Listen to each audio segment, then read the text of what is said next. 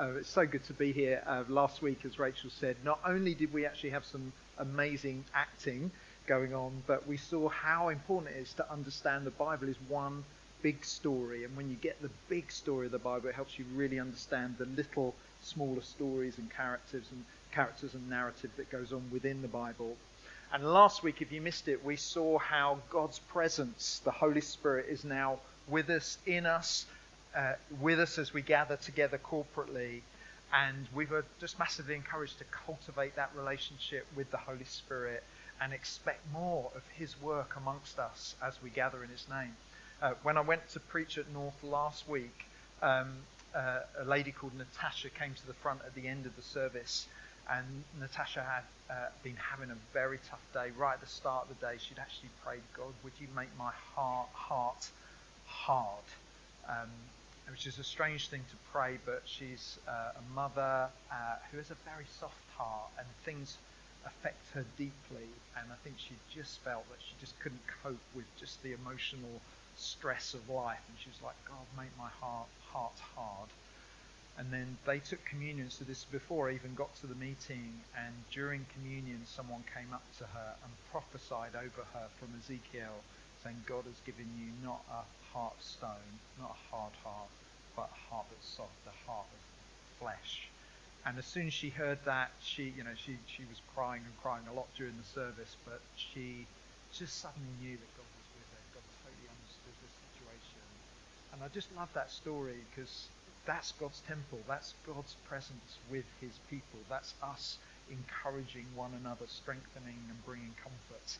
And so this week we're going to carry on this theme of the big story, but today we're doing the big story of God, God's people, or God's family. And I think this is a really important message, because we live in a world that really struggles to know what it is to be a new community or a people together or a family. There are huge needs out there, people longing for community, longing for an antidote to loneliness and isolation, but struggling because of relationship breakdown and prejudice in society. And so I'm so excited to be able to preach on God's desire to call a people to himself, a loving family for the sake of the world. Just if you don't know, just in society, lots of stats have been collated, but just to try and summarise, 1 in 8 people in the UK have no close friends. Like, no one that's close. It's estimated that 14% of the UK population, so that's 9 million people, suffer from loneliness. And it's believed that loneliness can be as dangerous for you as smoking 15 cigarettes a day. So there's this desperate need out there for friendship and for connection and inclusion. But the problem is there's also massive, deep divides in 21st century Britain. The extent of racial bias and racism that's faced by black and Asian and minority ethnic citizens is just huge. So another recent survey said 1 in 8 surveyed had heard racist language directed at them in the month before the survey. 43% of those from minority ethnic backgrounds have been overlooked for work promotion in a way that felt unfair in the last 5 years. And that was twice that of white people who had experienced that. And the results show that ethnic minorities are 3 times as likely to have been thrown out or denied entrance to a restaurant or bar or club in the last 5 years. And more than 2/3 of them believe that Britain has a problem with racism. I don't know what you think, but my eyes increasingly are being open to these huge divides there are between us. David Lammy, who's Labour MP for Tottenham, said the findings in this recent result were very upsetting. He says racial prejudice continues to weigh on the lives of black and ethnic minority people in the UK. While we all share the same hard-won rights, our lived experience and opportunities can vary. And I just want to be very honest, this unconscious bias and sort of racist attitude at times can be at work in the church. And if you are white in this room, you can totally underestimate the challenges for someone who isn't. And we're so grateful for anyone in the room that isn't from a white British background. We love having diversity. We love that sense of different cultures in the room, but we totally acknowledge it's tough, and we're sorry for many mistakes we make as the majority culture that exclude the minority culture. And for me, when I come to a topic like God's people, this gives me hope that the church can model something different, that God has got a plan and a solution to the deep divides there are in culture and sometimes within the church. And I'm thankful that there's hope for us, even if there's struggle and difficulty. So listen, I'm going to just try and take us through the story. And the story actually starts before creation, because the story starts with God. God the Father, God the Son, and the Holy Spirit in perfect community. And God doesn't create mankind because he's really lonely, but rather he is aware that he has perfect community that he wants to share. And so he creates Eden. And in Eden, he places the first family who knew this perfect harmony between them and God and them and each other. However, the Bible tells us as soon as Adam and Eve choose to rebel against God and against his best, all relationships in Eden are completely fractured. We're going to read about it from Genesis. It says this: "When the woman saw that the fruit of the tree was good for food and pleasing to the eye and also desirable for gaining wisdom, she took some of it and ate it. She also gave some to her husband who was with her, and he ate it. And then the eyes of both of them were opened, and they realized they were naked, so they sewed fig leaves together and made coverings for themselves. And then the man and his wife heard the sound of the Lord God as he was walking in the garden in the cool of the day, and they hid from the Lord God among the trees of the garden. But the Lord God called to the man, 'Where are you?' And he answered, 'I heard you in the garden, and I was afraid because I was naked, so I hid.' And he said, 'Who told you that you were naked? Have you eaten from the tree that I commanded you not to eat from?' And the man said, 'The woman you put here with me, she gave me some fruit of the tree, and I ate it.' And then the Lord God said to the woman, 'What is this that you've done?' And the woman said, 'The serpent deceived me, and I ate.'" And just in that little picture there, Adam and Eve experienced three completely novel and deeply negative experiences for the first time that would forever accompany mankind. They experienced guilt, shame, and fear. In verse 7, they cover their nakedness because they are newly ashamed. In verse 10, they hide from God, fearing the one who's only ever been loving towards them. And in verses 12 and 13, Adam and Eve play the blame game, highlighting their guilt. And ever since that day,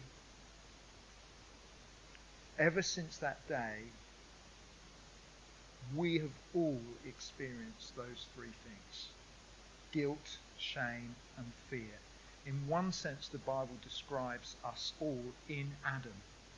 So in Adam means that we share in his sin and we naturally rebel against God. And this impacts our relationship with him and our relationship with one another. Adam's children, Cain and Abel, well, they also embody this dysfunction. Abel raised sheep, and his sacrifices were pleasing to God. Cain was a farmer who was jealous of Abel's relationship, and so that spilled over into bitterness and anger, and Cain actually murders his brother, and God is horrified, and there are some huge consequences for what happens. So I just need 2 volunteers at this point. Firstly, this is Adam. Oh, strong, Adam. And Adam, well, he's in the garden with God, and he knows God intimately, but he sins, and so God excludes him from the garden. He's thrown out of God's presence, and a cherubim stands at the entrance to the presence of God, making sure that Adam can't go in. Cain kills his brother and so is sent away.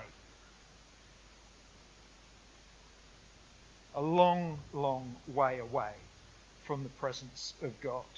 Cain sins and he's sent to the land of Nod in Genesis 4.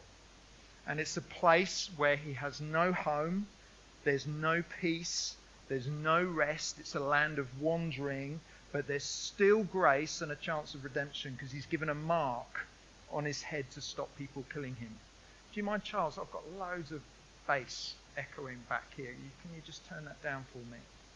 So listen, in the Bible, Adam, remember, excluded from the presence of God, Adam reflects the nation of Israel. Just one nation. Cain represents every other nation. Let me just turn this off. Thanks. Cain reflects all the other nations of the world. Both are far from God. Both are far from one another. And there's barriers between them and God, and there's barriers between them and each other. And so when the Apostle Paul is thinking about what Jesus does for us at the cross, he says that when Jesus dies, the barriers between us and God are removed, are demolished. The curtain in the temple is ripped, you remember, from top to bottom, healing this vertical relationship. But he also says that the racial boundaries between people that are near and far are also demolished. And so he says this in Ephesians 2, and we've got it on the screen. And he says, not only does Jesus' blood speak a better word than Abel's, in other words, Jesus' blood means forgiveness, not vengeance. Ephesians 2 says, but now in Christ Jesus, you who were once far away have been brought near through the blood of Christ.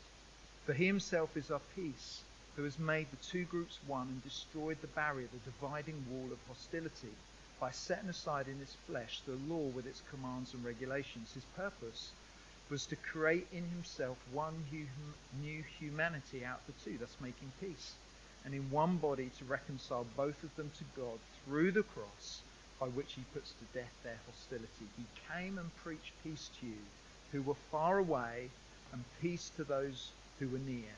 And through him we have access to the Father by one Spirit. So there's two things here. Jesus preaches to those that are far and brings them near. And he preaches to those that are close. And at the cross, he breaks down the barrier. Like, there we go. Breaks down the barrier between them both and brings them in to the presence of God together. This is God's new humanity. The barriers between them have been broken. You know, many, many years ago at Mosaic, to try and symbolize this or picture what happens in Jesus, is that we erected a huge barrier. And on the barrier, we wrote all the things that sort of separate us from one another. And we made this big barrier out of paper. And I had someone take a running jump and dive through the barrier. And there are people on the other side sort of waiting to catch him. And no one died. It was quite incredible. But it was a moment to sort of just like visibly, tangibly see that in Christ something happens vertically and horizontally as they come into God's presence together. Brilliant job, you two. Give them a round of applause. That, though, doesn't mean for Israel all the problems go away by any means. And after Cain, eventually came Abraham and Sarah, who were given some incredible promises, chiefly that God would bless their family so that they would be a blessing to every family on earth. And through them, actually, all families would know God. And to mark just how important that promise to Abraham and Sarah was, in ancient times, when making a promise, you would sometimes take a goat or a ram or a dove or a calf even, and you would cut these animals in two. And then you would place each half opposite one another, each half of each animal, and you would create what is called a blood path between the animals. And the idea is that you would walk through the blood path when you made a promise. And the idea is that as you walk through it, you would say, if I break my promise, let me be like these animals torn in two. Such is my commitment. And we find in Genesis 15 that when God makes a promise to Abraham, God himself walks through the animals. God himself walks through the animals, through the blood path. He's declaring that even though he doesn't break his promise, and God's people do constantly, he's declaring that he himself would be ripped apart so that this promise to this worldwide family won't be broken. And we find that happens at the cross. He pays the debt that we owe so that we can live in the blessing of God. But for God's people, even though they inherit this incredible promise, the problem of sin, guilt, shame, and fear is still at work in people's hearts, which separate them from God and from each other. Israel was meant to be a light to the nations because God's desire was for a diverse family from every nation, a holy nation, a royal priesthood, God's treasured possessions, that cares for those most at risk in society and truly loves each other in such a way that the world sees their community life and knows that God truly is God. And so Moses is raised up. He's a leader of God's people. He sets up the sacrificial system, which was there to deal with sin. And they also had a radical system called the Year of Jubilee. The Year of Jubilee, well, every 50 years or so, resources would be redistributed back among the people. So property that had been sold would go back to the original owner. People, because of debt, who had been sold into slavery would be released, would be set free. People were liberated and debt obliterated. And God had this incredibly generous sort of system within family life, but we actually doubt that Israel ever truly practiced the Year of Jubilee.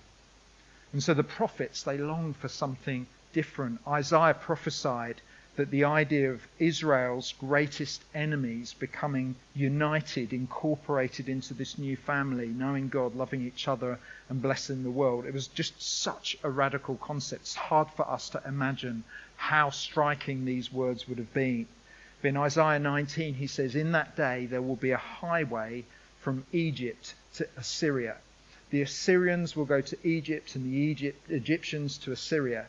The Egyptians and the Assyrians will worship together.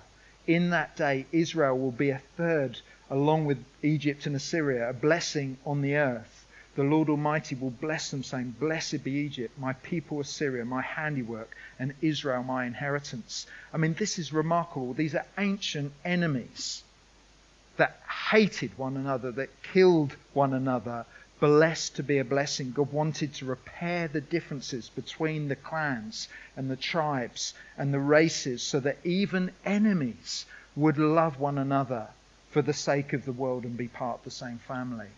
And this new family would also reflect God's longing for the most vulnerable to be brought in. Isaiah 58 says, "Is not this the kind of fasting that I've chosen, to loose the chains of injustice, to untie the cords of the yoke, to set the oppressed free, to break every yoke? Is it not to share your food with the hungry and to provide the poor wanderer with shelter? And when you see the naked, to clothe them and not to turn away from your own flesh and blood?" This family was meant to be made up of the broken and the vulnerable and the unwanted and the weak and the orphans and the widows. But Israel fails to be that people again and again. And sadly, we have the story of Jonah. Jonah sort of encapsulates everything that was wrong with the Jewish nation. Jonah was an example of how not to do it. He was called by God to go and preach in a distant land to the Ninevites, to present to them the grace of God. But he does everything in his power not to go. Why? Because he doesn't want God's grace and mercy to be poured out on another nation, on foreigners. So he does everything in his power to escape. While God is saving, Jonah is judging. And so beautifully and wonderfully, we know the story evolves till finally Jesus comes. God in the flesh comes to earth as a human. He doesn't sin. So even though he was Adam's descendant, he chooses a completely different path, born of a virgin. He perfectly obeys God's law and builds around him a family that's made up of everyone that society had shunned. He calls his followers to love one another, to bless and to care and to be family. And then at the cross, even though innocent, the punishment that we were due gets placed on his shoulders. Our guilt, our shame, our fear is put onto him. And for the first time in his life, in his eternal existence, he experiences separation and isolation and loneliness. He is despised. He is rejected. He cries out, my God, why have you forsaken me? And he sees each of his disciples run out on him, deny him and leave him alone. But as he takes those things into him, they die. The power of them dies with him. At the cross, even though innocent, he dies on our behalf once and for all, conquering sin and death and all that separates us from God and all that separates us from one another. And once again, he calls his followers to be a family that God intended in Eden.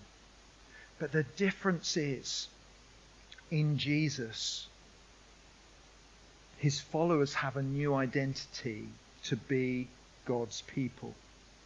And so when the Apostle Paul summarizes the impact of on mankind in the victory that's won at the cross, he divides mankind into two camps.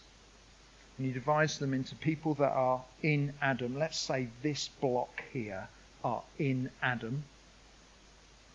And he divides the rest of mankind into those that are in Christ. You can be just sort of neutral for the moment. I hope that's okay. So you're in Christ, yay. You're in Adam. Sorry about that. In Adam, Paul says this. And actually, Kenny, can I just use you for a minute? I'm really sorry. This is Kenny. He's in Adam. Can't quite tell your reaction in the room, but he is in Adam. And there's three things that it means for Kenny right now. If he's in Adam, number one, he's under sin. Paul says, in Adam, we share in Adam's sin, and we also inherit his tendency to sin. And we're under sin's power, which means naturally and normally we're selfish, we're self-seeking. There's stuff in our heart that just destroys community, and there's no escape. And in Adam, Kenny will always fail. No matter how hard he tries, he will always fail because he's under the power of sin. He's also under condemnation from the law. So he fails to live in obedience to God's law, which is summarized by Jesus. Love God with everything you have, love one another as yourself. And he fails to do that 100% of the time. And so the law confirms our guilt. We owe a deep debt to God that we cannot pay ourselves. He's under sin, but he's under condemnation from the law. And he's also under the power of death. So as a consequence for his sin, he faces judgment and death, and beyond that, an eternity separated from God. Now, one day, gloriously, a friend of Kenny's invites him to Alpha. And at Alpha, he hears the good news of Jesus' death on his behalf. Kenny thinks, in that moment, he becomes a Christian, I've decided to follow Christ. God says, I've taken you out of Adam and I've placed you into Christ. And in Christ, let me just come with you, a few things happen because he's in Christ. Christ dies to sin once and for all. So Kenny, his old self dies on the cross. His old sinful self dies. Just stay there. Romans 6 says, for the death that he died to sin once and for all. So that is, Christ Jesus really died on the cross. And when he died, he dealt with sin so completely that his death never has to be repeated. It was once for all. And he took care of the problem of sin for all who are in him, because the old sinful you died with him. Romans 6, that our old self was crucified with him in order that our body of sin might be done away with, so that we would no longer be slaves to sin, for he who had died is free from sin. So in Christ, your old sinful self dies. And then secondly, because you're in Christ, just go to the ground, you are buried. You're buried with Christ as well. So Christ is buried in a tomb, and when you are baptized, you are buried in a grave too. That's symbolized by taking people right down into the water, and your old sinful self is discarded. You're buried with Christ in baptism. And then gloriously, you rise with Christ as Christ is resurrected. Just as he is raised from the grave, you are now resurrected. For if we have been united with him in a death like his, we will certainly be united with him in a resurrection like his. This new self that is free from the power of sin and death is alive to God, and a new power is at work in his life. He can resist temptation. He can live for others, not himself. He can forgive. He can embrace people that are different from himself. And it doesn't mean that he's perfect, but by faith he's fighting for what his true identity is, free from the power of sin and what he's declared to be in Christ. And now, wonderfully, he gets to join a brand new family with people that are in Christ. These are his new brothers and sisters in Jesus that will welcome him in beautifully. In Christ, he's been adopted into God's family. God the Father, Jesus, his elder brother, and then surrounded by fellow brothers and sisters in Christ. He's now totally in a different position. He has a total different status, a total different inheritance. And this new family is meant to be made up of many different people, diverse yet united, free from the power of sin. Great job, Kenny. Let's give him a round of applause. You can go back to your old life if you want to. Yeah, if you want to. Slightly backsliding right now. And then we have the early church. And the early church grasped this move. They grasped this power at work in people's hearts. And the early church was a multiracial family that experienced unity across ethnic boundaries that was just startling. But it took time.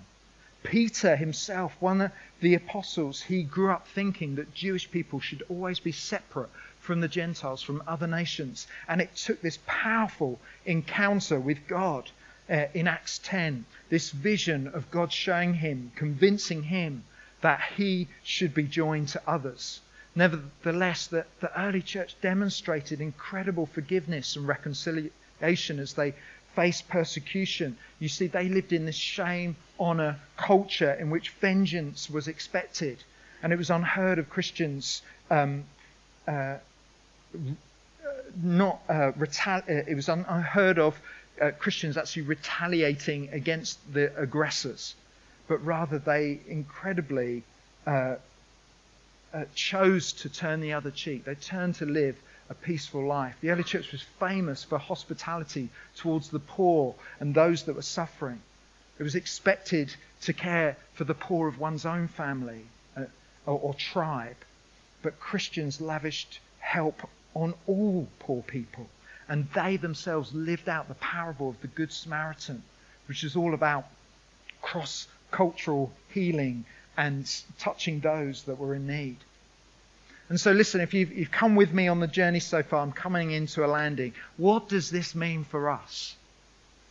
If you have done the journey from being in Adam to being in Christ, if you've been placed in a new family, the people of God, designed in Eden, fulfilled and brought about by Jesus on the cross and lived out by the early church, what does that mean for us? Well, number one, if you're a Christian, if you're in Christ, you're free from the power of sin. So you're able to deal with the things that undermine true friendship and family.